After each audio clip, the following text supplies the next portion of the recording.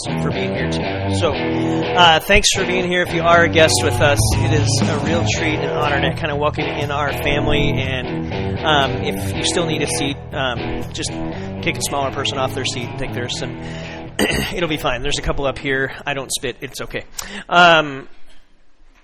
Can you do me a favor? I get to say thank you, but can we just, as a whole congregation, say thanks to, I hope in heaven I get to play guitar like Mark. Mark, I think that's awesome, and I've tried, and I never could do it, but can you just I just want to bless them. They never do it for this, and I know, but I personally would love for our family to say thanks for the way our worship team serves us and leads us every single week. So could you just kind of tell them thank you? So.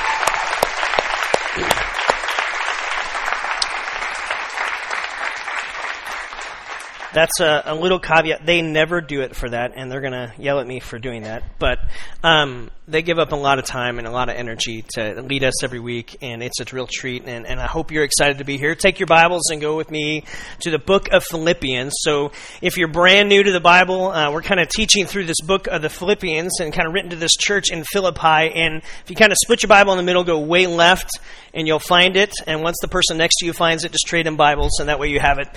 Or you can follow along on YouVersion. I put a lot of my sermon notes in there, so if you have a smartphone, not a dumb phone, you can actually go to YouVersion and kind of pull it up, and you can follow right along. All the scriptures and notes and stuff is in there. How many of you love a secret? Not the deodorant, ladies. How many of you love a secret, right? I'm not talking like secret, like gossip, like someone said, hey, do you know about... I'm not talking that kind of secret. I'm talking like secret menu at In-N-Out. Who's with me? Okay. I'm talking like secret menu at Starbucks. Did you know they have one? I did. I just read it about a month ago. I didn't know. And now I know. I love it. So there's like these secrets that are awesome type of things. There's these secrets that make life better for you. Like as a parent, if you're a parent in the room, there's a secret for you. Maybe you're going to be a parent someday. Here's the secret. Reverse psychology works when they're young, okay? When they're young. So like, I bet you can't eat your vegetables before I eat mine. That actually works sometimes. Not all the time, but occasionally. Or like when a kid's running and they biff, like faceplant, right? If you don't react and you just go, oh, wow, man, you are tough. Usually the tears won't come.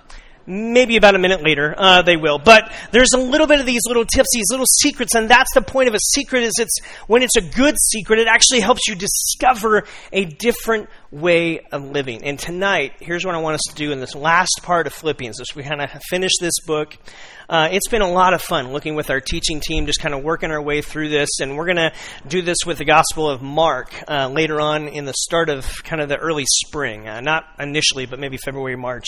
We're going to do that, and I invite you to be a part of that.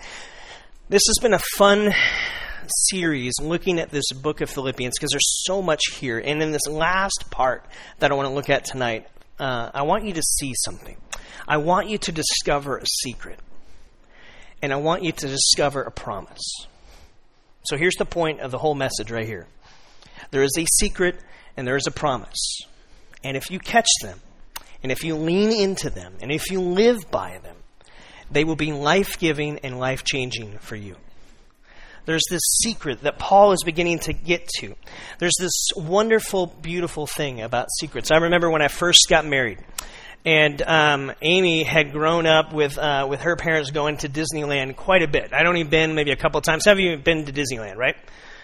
Okay, a few of you. Some of you, wow, you need more happy in your life, okay? So maybe we should do an Elements trip to Disneyland. That would be kind of cool. Wow. And let's take an offering. I'm just kidding. So,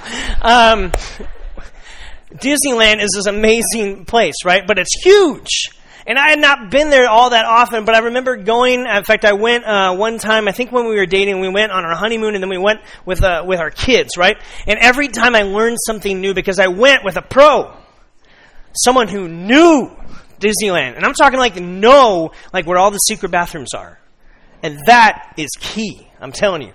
That makes Disneyland the happiest place on earth, because when you have to go and you can't find a place to go, you are not happy. But when you are with someone who knows, hey, I can cut right through this building and ta-da, It's amazing. And secrets have a way of just unlocking it, helping us discover some incredible things. And Paul is getting ready to tell us a secret. And here's where he kind of dives in. And we'll start in verse 10 of Philippians chapter 4. He says, I rejoice greatly in the Lord, that at last you have renewed your concern for me. Indeed, you have been concerned, but you had not had an opportunity to show it. Now remember, he's writing to a group of people, okay?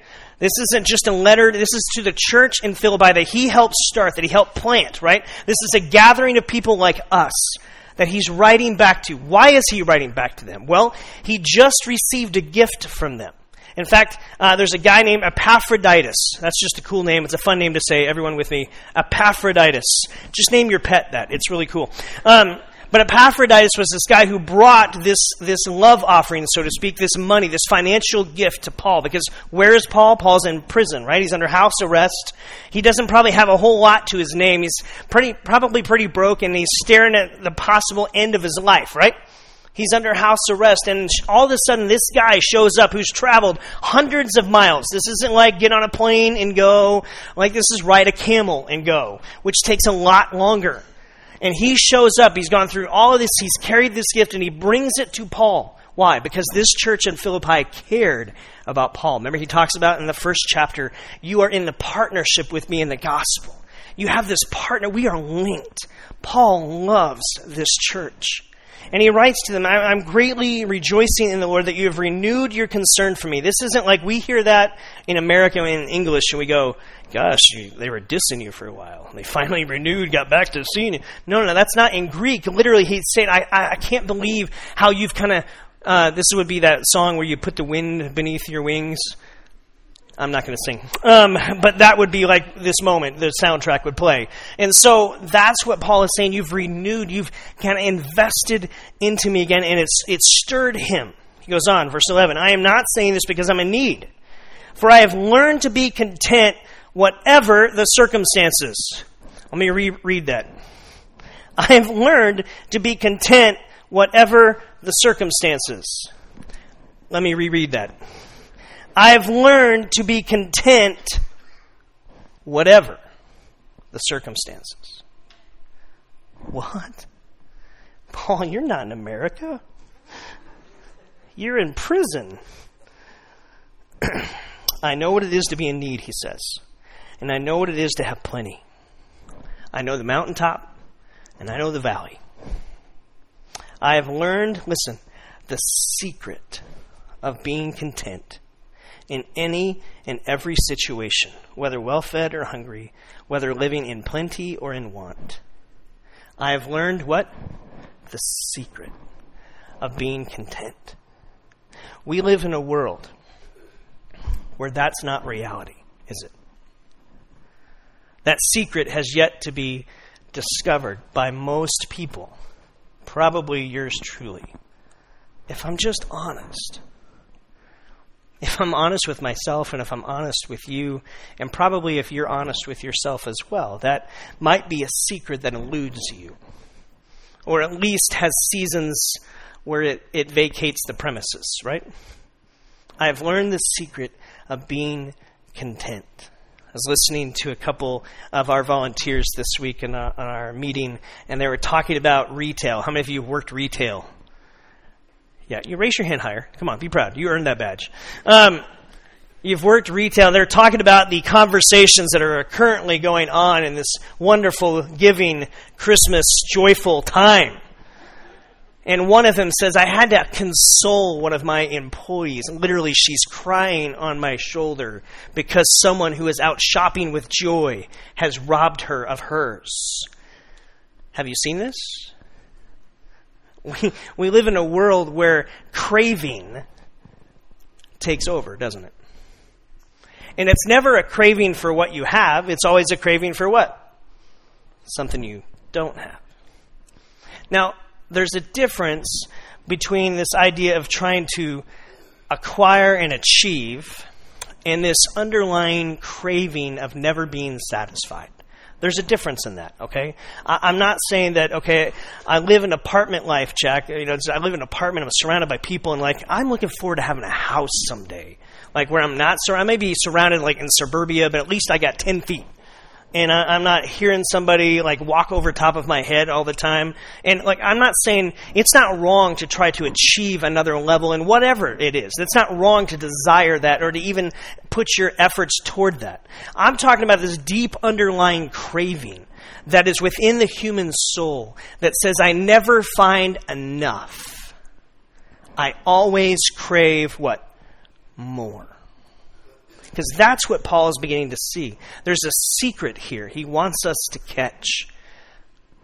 And here's what he's kind of saying. This internal craving that is never satisfied, it won't ever get satisfied if it's solely dependent on your circumstances. In fact, if you're looking for contentment solely based on your circumstances, it's like digging for treasure in a mirage. You won't find it. In fact, it doesn't hinge on your circumstances. And so much of our world, friends, says that it does, right?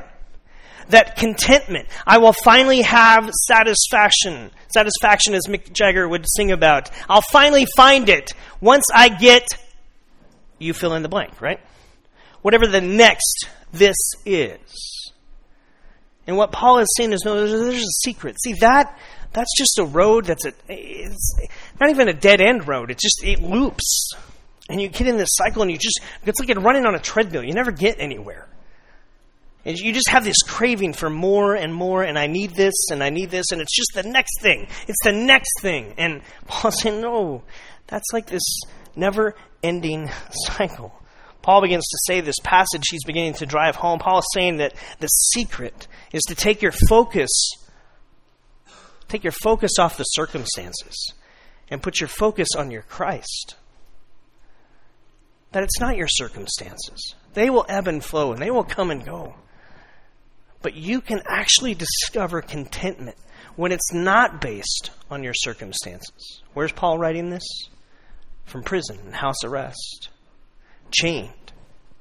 Captive. Held. Not free. But somewhere in here, his soul is free. Even in the midst of containment. Do you get this? The secret of contentment. Here's what I wrote. Contentment is to be found in Christ, no matter what circumstances you find yourself in. It's when you keep looking for Christ. The secret to true contentment is not what you have, but in who has you. Do you hear that?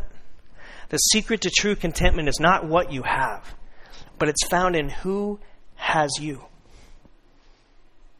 That the creator of the universe actually knows your name. And doesn't just know your name, but he knows your likes, your dislikes. He knows your personality. He knows your experiences. He knows the trials and the errors, and he knows the successes and the failures of your moments. And he loves you. And in that context, no matter what circumstances are going on around you, you can live with contentment that you are his. Period. Now, you can pursue raising your circumstances and pursuing different things. That's not wrong. But what Paul is saying is you've got to learn the secret. In fact, the secret is locked into verse 13. Here's what he says. Well, you know this verse. You've quoted it so many times. I can do everything through him who gives me strength. See, we quote that as a success verse often.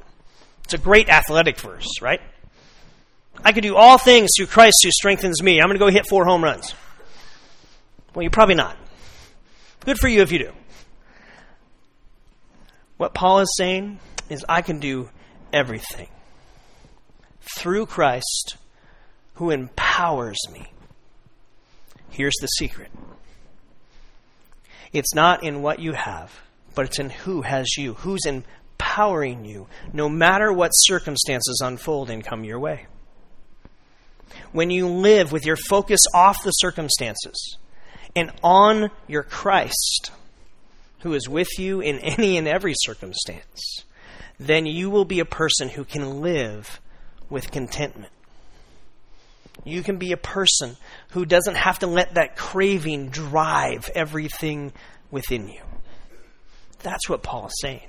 There's this secret that you need to latch onto. God promises in Christ, through Him, He can empower you to face anything you're facing, whether you choose it or whether it would be the last thing in the world you'd want. I don't think any of us would say, you know what, I really want to be beat and whipped and put under house arrest and chained to a Roman guard. That sounds fun. No. But Paul, even in that moment, is saying, I've learned the secret of being content. Why? Because I know who has me. And I may not like the situation I'm in, and I may not like the circumstance, and I may wish for something different, but I know who's with me. This secret is an incredible reality of this life-giving truth that I think we all need to wrestle with, friends. Myself included. That it's so easy to let contentment and that craving begin to pull at you. And what we need to see is, no, this is a foundation of it's not in what I have, but in who has me. And as I keep my eyes on Him, I can live with contentment. It's okay to get new things. It's okay to have, but I don't have to crave that. Because my satisfaction and my contentment is not found in those things. They're just things. And they're allowed to be just things. And I can use those things. But they don't own me. They don't own me. And that kind of makes this transition of what he begins to move toward. Remember, this is that gift that was given through Epaphroditus, and it shows up, and it's this financial gift that's given to Paul. And Paul says, and he kind of leads into these next few verses, and he's going to give us a promise here in verse 19 that is an incredible statement. It's an incredible statement. It's unbelievable, but it's true. Here's what he says in verse 19.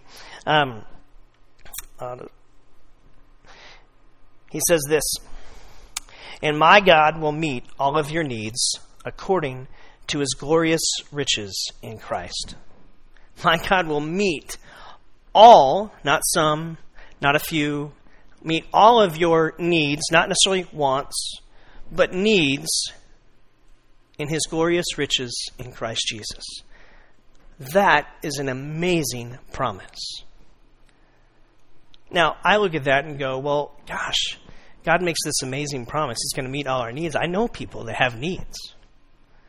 I know people that, is God a liar? Because, I know people that have needs, and it doesn't seem like their needs are getting met. And we probably can look around the world and look around situations of people we know, and we go, oh, okay, what's really going on here? And what you have to understand is, not only is Paul saying, here's the secret of contentment, here's this promise of God. But in order to get the promise, you have to understand the premise that comes before the promise. And that's what I want to look at here. Now, I know I'm going to talk about some financial stuff. And for some of you, I know. Inside, you're like, oh, preacher guy, talking about money. I knew it. Why'd I come tonight? Well, you have to understand, the reason I'm going to talk about it is A, because the Bible does, and B, because Jesus does.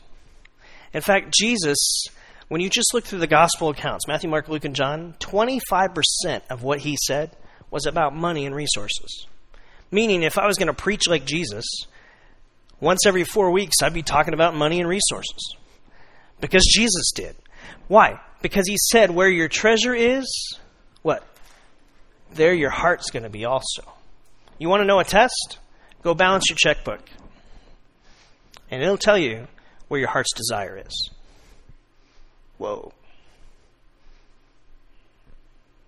See, the truth, what Paul is beginning to get to, he's saying there's this incredible promise.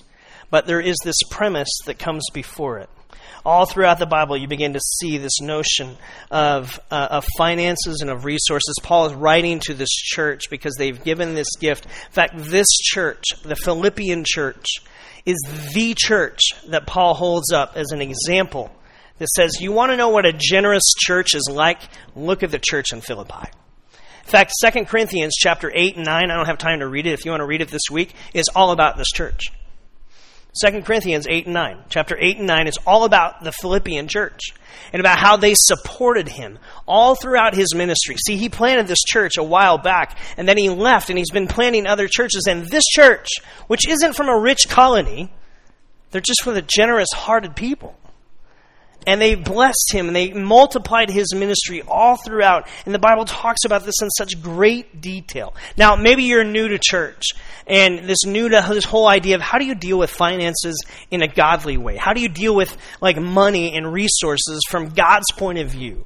Let me just give you a quick, 30,000 feet overview of the whole Bible when it comes to money, okay? When it comes to our resources. In fact, 800 times in the Old Testament and New Testament, the Bible speaks about money and about resources. In the Old Testament, the main premise was you would give this, what they would call a tithe, right? And a tithe was a 10%.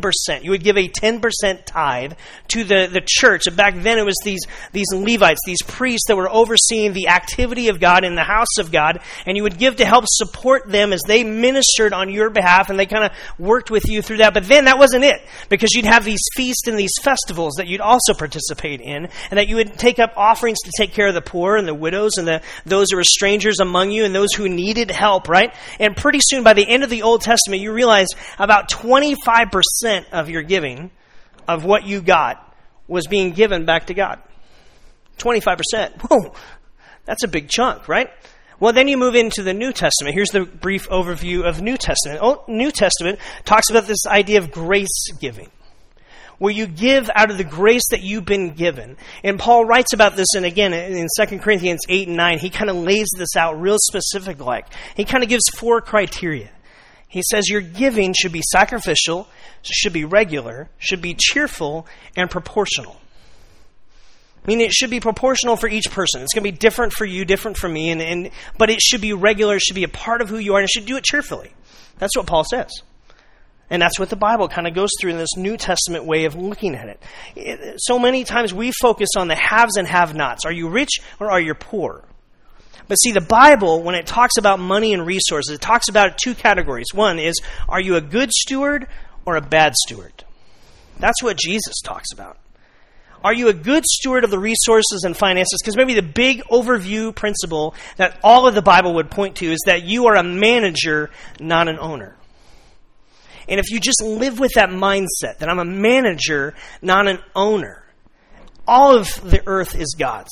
He's the one that owns everything. He's the one that gives you the ability to even do what you do.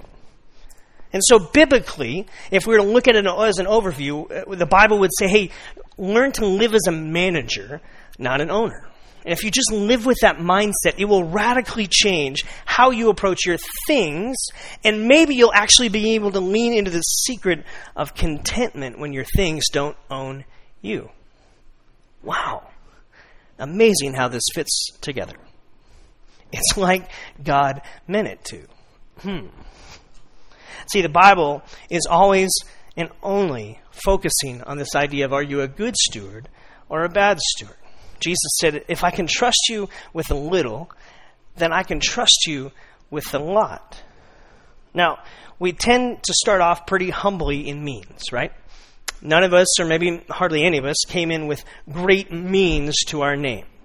But maybe we built up some things. And listen, I'm not talking about prosperity gospel, okay? Prosperity gospel says God's like a giant piñata in the sky, and there's the stick of faith, and if I just hit it hard enough, God will drop a Jeep and a new flat screen into my house. Well, no, that's not what the Bible says at all. But we hear people talk like that, and that's not the truth. That's not what the Scripture is kind of calling us back to. I have a friend, Alon, who is helping my son redo my backyard, right? Because I totally let my backyard go, and so they just finished yesterday. It's not totally done, but at least it's way better than it was. And here's the promise I made to Alon. Alon, I will pay you such and such at the end of this project. But there is a premise that comes before the promise. What's the premise, you think? He's got to clear the yard, right? He's got to do something. I will be a person of my word, and I will give you this promise. I promise it to you. But the premise is you've got to do this in order to experience the promise, right? That is exactly what Paul is getting ready to say to this church. That's why he writes, verse 19, my God will supply all of your needs according to his riches in Christ Jesus. But friends, we can't claim that promise if we're not living out the premise of verses 14 through 18. So can I walk you through verses 14 through 18 a little bit? Because it says, I'm going to meet your needs. I want you to live with this mindset. Verse 14, he kind of goes on. Yet it was good for you to share in my troubles. I know you wanted to renew your concern for me, and it is good for you. I can do all things through Christ who strengthens me. He empowers me, but it's good for you. In fact, it was good for you to do what you just did, for me to send me this gift. Moreover, as you Philippians know, in the early days of your acquaintance with the gospel, what I set out in Macedonia, not one church shared with me in the matter of giving and receiving except you. No one else pitched in, but you did. You did. For even when I was in Thessalonica, you sent me aid again and again when I was in need. What is Paul doing? He's reminiscing. What? He's reminiscing back to the encouragement of this church and what it's been to him all throughout all these years of ministry. See, what he's beginning to lay out is this notion that we see. It's captured in Proverbs 11:25. It says this, a generous man will prosper, and he who refreshes other will himself be refreshed. You want the promise? Well, there's this premise that happens before it. Not prosperity gospel, but it's this notion of how we're to live and how we're to engage. The first thing Paul says in verses 14 through 16 is basically this. Giving is an encouragement to others. How many of you have ever gotten a gift before? Wow, there are really people that don't have a gift. How many of you have ever gotten a gift before, right? Everybody. Did that encourage you when someone took thought of you and actually gave you something that blessed you? Have you ever given a gift? Have you ever seen the delight and the encouragement it was with someone else? Right? It's in that moment that you realize, that's why I do this. It's because I love to see that. I love to see the encouragement you can actually tangibly see on someone's face, whether they're 3 or 33, right? Because you know it blesses them. And that's what Paul's saying is, hey, giving is encouraging to people. It encourages. We are most like Christ when we give. Why? Because Jesus gives. That's who he is. He gives sacrificially, and he gives. Generosity wins. We talked about that a few weeks ago. Generosity, living as a generous person, it just helps you win in life. And it blesses the people around you. He goes on, he says, your gifts, they're an investment in the future. Verse 16, 17 here. For even when I was in Thessalonica, you sent me aid again and again when I was in need. Not that I'm looking for a gift now, but I'm looking for what might be credited to your account. I want you to get the credit for what you've done in investing into my future and investing in the future of God's kingdom and what you're doing and how you've aided that, how you've invested in that. Your generosity is an investment in the bank of heaven. That's what Paul's saying. Do you know there's a bank in heaven? There is. First bank of God. And every time you make an investment, you get a return on that. See, if I went to a bank and I said, hey, how much interest have I accumulated? How much interest have I gotten? And their first question to me would be, do you have an account with us? Because you don't get interest if you haven't made a deposit, right? Y'all know how banks work, right? You have to make a deposit in order to get this interest, this investment that accrued back. And I would say, well, I've done nothing. I haven't put anything in your bank. Well, they would say, Mr. Scholl, the rule is you don't get interest on money you don't give to us. That's the way it works. Friends, the kingdom of God is very similar. That's what Paul's driving home. Is look, you guys invested over all these years. Think about this. Think about all the churches Paul was able to plant. Think about every single life that was changed by the gospel of Jesus Christ. in Paul's ministry and in the years all throughout Macedonia and all through Thessalonica and all through the whole Mediterranean there. Think about it. Just add up the numbers in your head. As one church, a church that's from this small colony that's not rich. It's not like, coming from Greece, or it's not like this, church that is struck it rich and won the lottery and was given. No, this is just normal people who are saying, hey, Paul, we believe in you. We believe in this mission that you're on. We believe in the gospel of Jesus Christ to change lives because it changed my life. And I want to invest in that. And that investment gets a return. And Paul says, I want you to have the reward for that. Well done. That's what Paul's saying. In fact, he writes this letter of Philippians and he hands it to Epaphroditus. And he says, you take this back to that church. I love that church. And friends, as a pastor, I think about that church. I think about that church in Philippi. And I think about Element City Church. And here's what I wrestled with this week. I want to be known as a church like that. I know too many churches, and you do too, who live about collecting. And listen, there's a reality of that. You've got to collect to have a church, okay? This isn't free. It takes resources to do it, blah, blah, blah. But for the benefit of being a generous church that's able to invest in God's kingdom work, friends, we get to share the stories with that. Some stories we'll hear this side of heaven, and other stories we won't hear till the other side of heaven, right? That we get to play a part. And I want Element City Church to be known as a generous church. That's why we're doing this year-end offering, right? And on January 12th, when we launch in the new place in Catalina High School, right? Rex Scott, the principal of Catalina High School, will be there on our stage. We get to thank him. And you know what I want us to do? I want us to be able to hand him a check to a church that hasn't even finished their first meeting yet. And say, Rex, you have a little theater here that your kids can't use because it has no chairs. Done. How cool is that?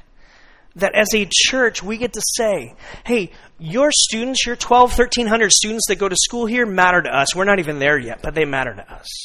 And we want them to know that they matter to God and they matter to us. Whether you want to buy that yet, Rex, or not, we want you to know that our generosity will be coming your way. In fact, tonight when you leave, there's a couple cards back here. We bought Starbucks cards for every teacher and admin and assistant at Catalina High School. A $5 Starbucks card to say Merry Christmas. And I want you all to sign those two big giant cards that we have. And we're delivering that on December 16th. And we did that initially to give it to Rex and let him get all the credit. And here's what he said to me. Here's what he said to Brian and I when we were in the meeting. He said, no, I really want that to come from you guys. I want them to see Element City Church did that.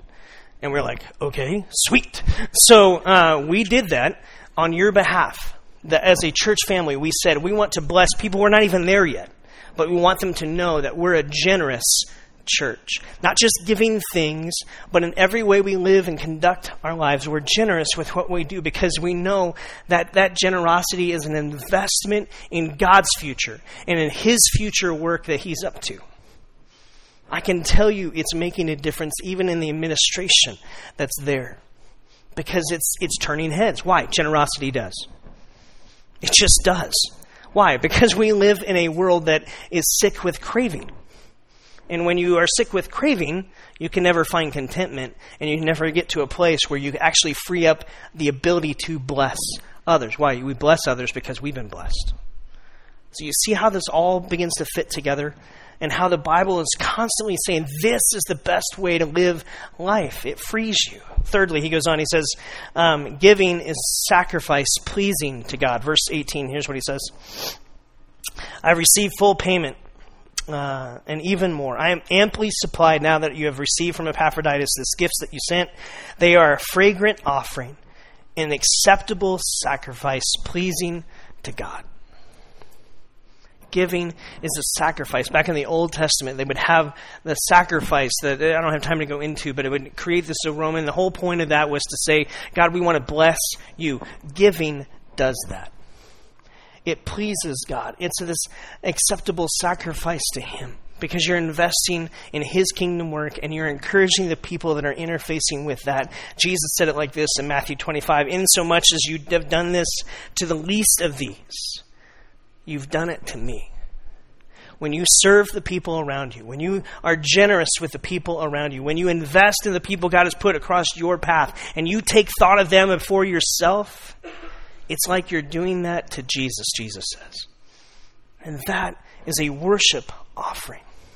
Now, this premise of all this work, give to be an encouragement, give to invest, give to be this offering, then leads us to this promise in verse 19. Can I read it again? "And my God will meet all of your needs according to his glorious riches in Christ Jesus." What Paul is saying is, if you will live this way, if you will actually practice this, not in theory, but in reality, God will take care of all your needs. In fact, God, remember Jesus taught us to pray, my Father, right? This isn't like a God entity that's super distant and far away and far removed. What he's saying, this is a very intimate term. My God, my heavenly Father, He will take care of all of your needs. Now, he may not take care of every want, and that's okay. You as a parent, don't do that for your kids either, do you? Why? Because you're a good parent. You take care of their needs. I remember when Taylor was born, right? And hear his cries, and I'm holding him, and a couple emotions overwhelmed me in that moment. One was this incredible, undescribable joy of being a father for the first time. Of just holding this, and each with my daughters as well, that I'm a father 3 times over. This incredible gift that God's given. And in those moments, this incredible joy, but also this weight of responsibility. Why? Because as a dad, it's my job to take care of the needs of my kids, right? We feel that. Listen, your heavenly Father feels that for you. He's got you. You're not an orphan to him. You're not on the run from him. You're his kid. And he promises to meet your needs, to take care of you. My God will supply your needs according to his riches. Bill Gates is a pretty rich dude, right? Bill Gates, pretty rich guy. You've heard of him? Yeah. If he were to write you a check for $1,000 and hand it to you, what did he just do? He wrote you a check for $1,000 and handed it to you. I get it. Yeah, he gave you money out of his riches, right? But he gave you $1,000. But if Bill Gates was your friend, and he wrote you a check where he didn't fill it in, and he just wrote his name on the end of it, and he handed you the check and said, whatever you need, you got. Now, can he do that? Yeah, he's got a lot of glorious riches. Do you see what Paul's saying here? Paul's saying, my God will meet your needs out of his glorious riches. And he doesn't have an ending. You will never outgive God. Period. You can't do it. I dare you to try. You can't. Now, don't be foolish and dumb, but the Bible literally says, test me on this. Test me on this. You give, and you watch your heavenly Father meet your needs. That's what Paul is saying. You live with this secret, and the secret is contentment is found in Christ, not your circumstances. And you can claim this promise as you practice this premise. As you give to the church, and as you give out of generosity of your heart, as you give to needs that come your way, that you can meet that. Listen, you can't meet every need. I get that. But you figure out how God's calling you to be a giver and how he's stirring you. Here's what I wrote down, the bottom line of this last part. It's our act of generosity brings God's provision guarantee. Our active generosity, active, not thinking about it, but actually doing it, will bring God's provision guarantee. I will meet your needs. I've got you. I'll take care of you. A secret The secret to true contentment is not in what you have, but in who has you. It's in who has you. And the promise, our act of generosity, will bring God's provision guarantee. That's what Paul is driving home. Friends, I invite you this Christmas, this 2014, to do that. Figure that out. With God, with your e-group, with friends around you. Help say, I need more of that secret. I need more contentment in my life. Would you help force me to put my focus on God and not on my circumstances? And will you guys challenge me in my giving? That'll actually be a person who practices this. Not just talks about it, but does it. Now, that isn't a ploy to raise money, but it is. Here's the reality. We're a church that's going out on its own, right? It will take all of us to make that happen, to own that, myself included. And we will do it not to survive, but to thrive and be a blessing to those who aren't even here yet. Why? We will be generous people. We will live that out in small ways and in big ways, because we want that reputation. Why? Because that's God's reputation. He's a generous God. And we will be a generous church like our generous God. That's what we promise to do. And we will treat all of that with great dignity and respect and honor that. And we will be a church that moves His reputation forward in that. So would you pray with me? We're going to move on in our service, and we're going to take a time of communion here in a moment and invite you as a follower of Jesus that we have that on the left and right, and you're welcome to do that. We're going to have one song tonight to close with. So I'm just going to invite you in that song to worship. It's this song that speaks of with my everything, with everything that I am. I want to bring that to you, God. I want to be a person that lives with contentment. I want to be a generous person that begins to live this way, that moves your reputation of generosity forward, because generosity wins. And so, Father, as we take a moment here to move toward communion, we just remember your generosity. We remember that it's the generous love and grace of Jesus that makes any of this, us even having life with you, available, possible. That it's all because of Jesus. And we want you to kind of form your heart within us, and especially as it comes to this notion of what we talked about tonight, this notion of contentment. God, that's such a feeling and emotion that isn't easy to grasp in our culture. So would you help us to live with the secret of not just of discovering contentment, not in what we have, but in who has us, that you have us. That Jesus demonstrated that, proved that to be true. You have us. And God, as we practice living as generous people and moving your church and moving the movement of Jesus forward one life at a time, that you promise to be a God who not just knows our name, but knows what we need. That you're not aloof to that, you're not distant to that, you are dialed in, you know. And that you promise out of your glorious riches in Christ Jesus to meet our needs. God, you did that with Jesus. You met the need we had when we couldn't make our way to you because of sin. You broke that. And you provided grace in its place and a way to have life with you. So God, with everything we have, we worship you tonight.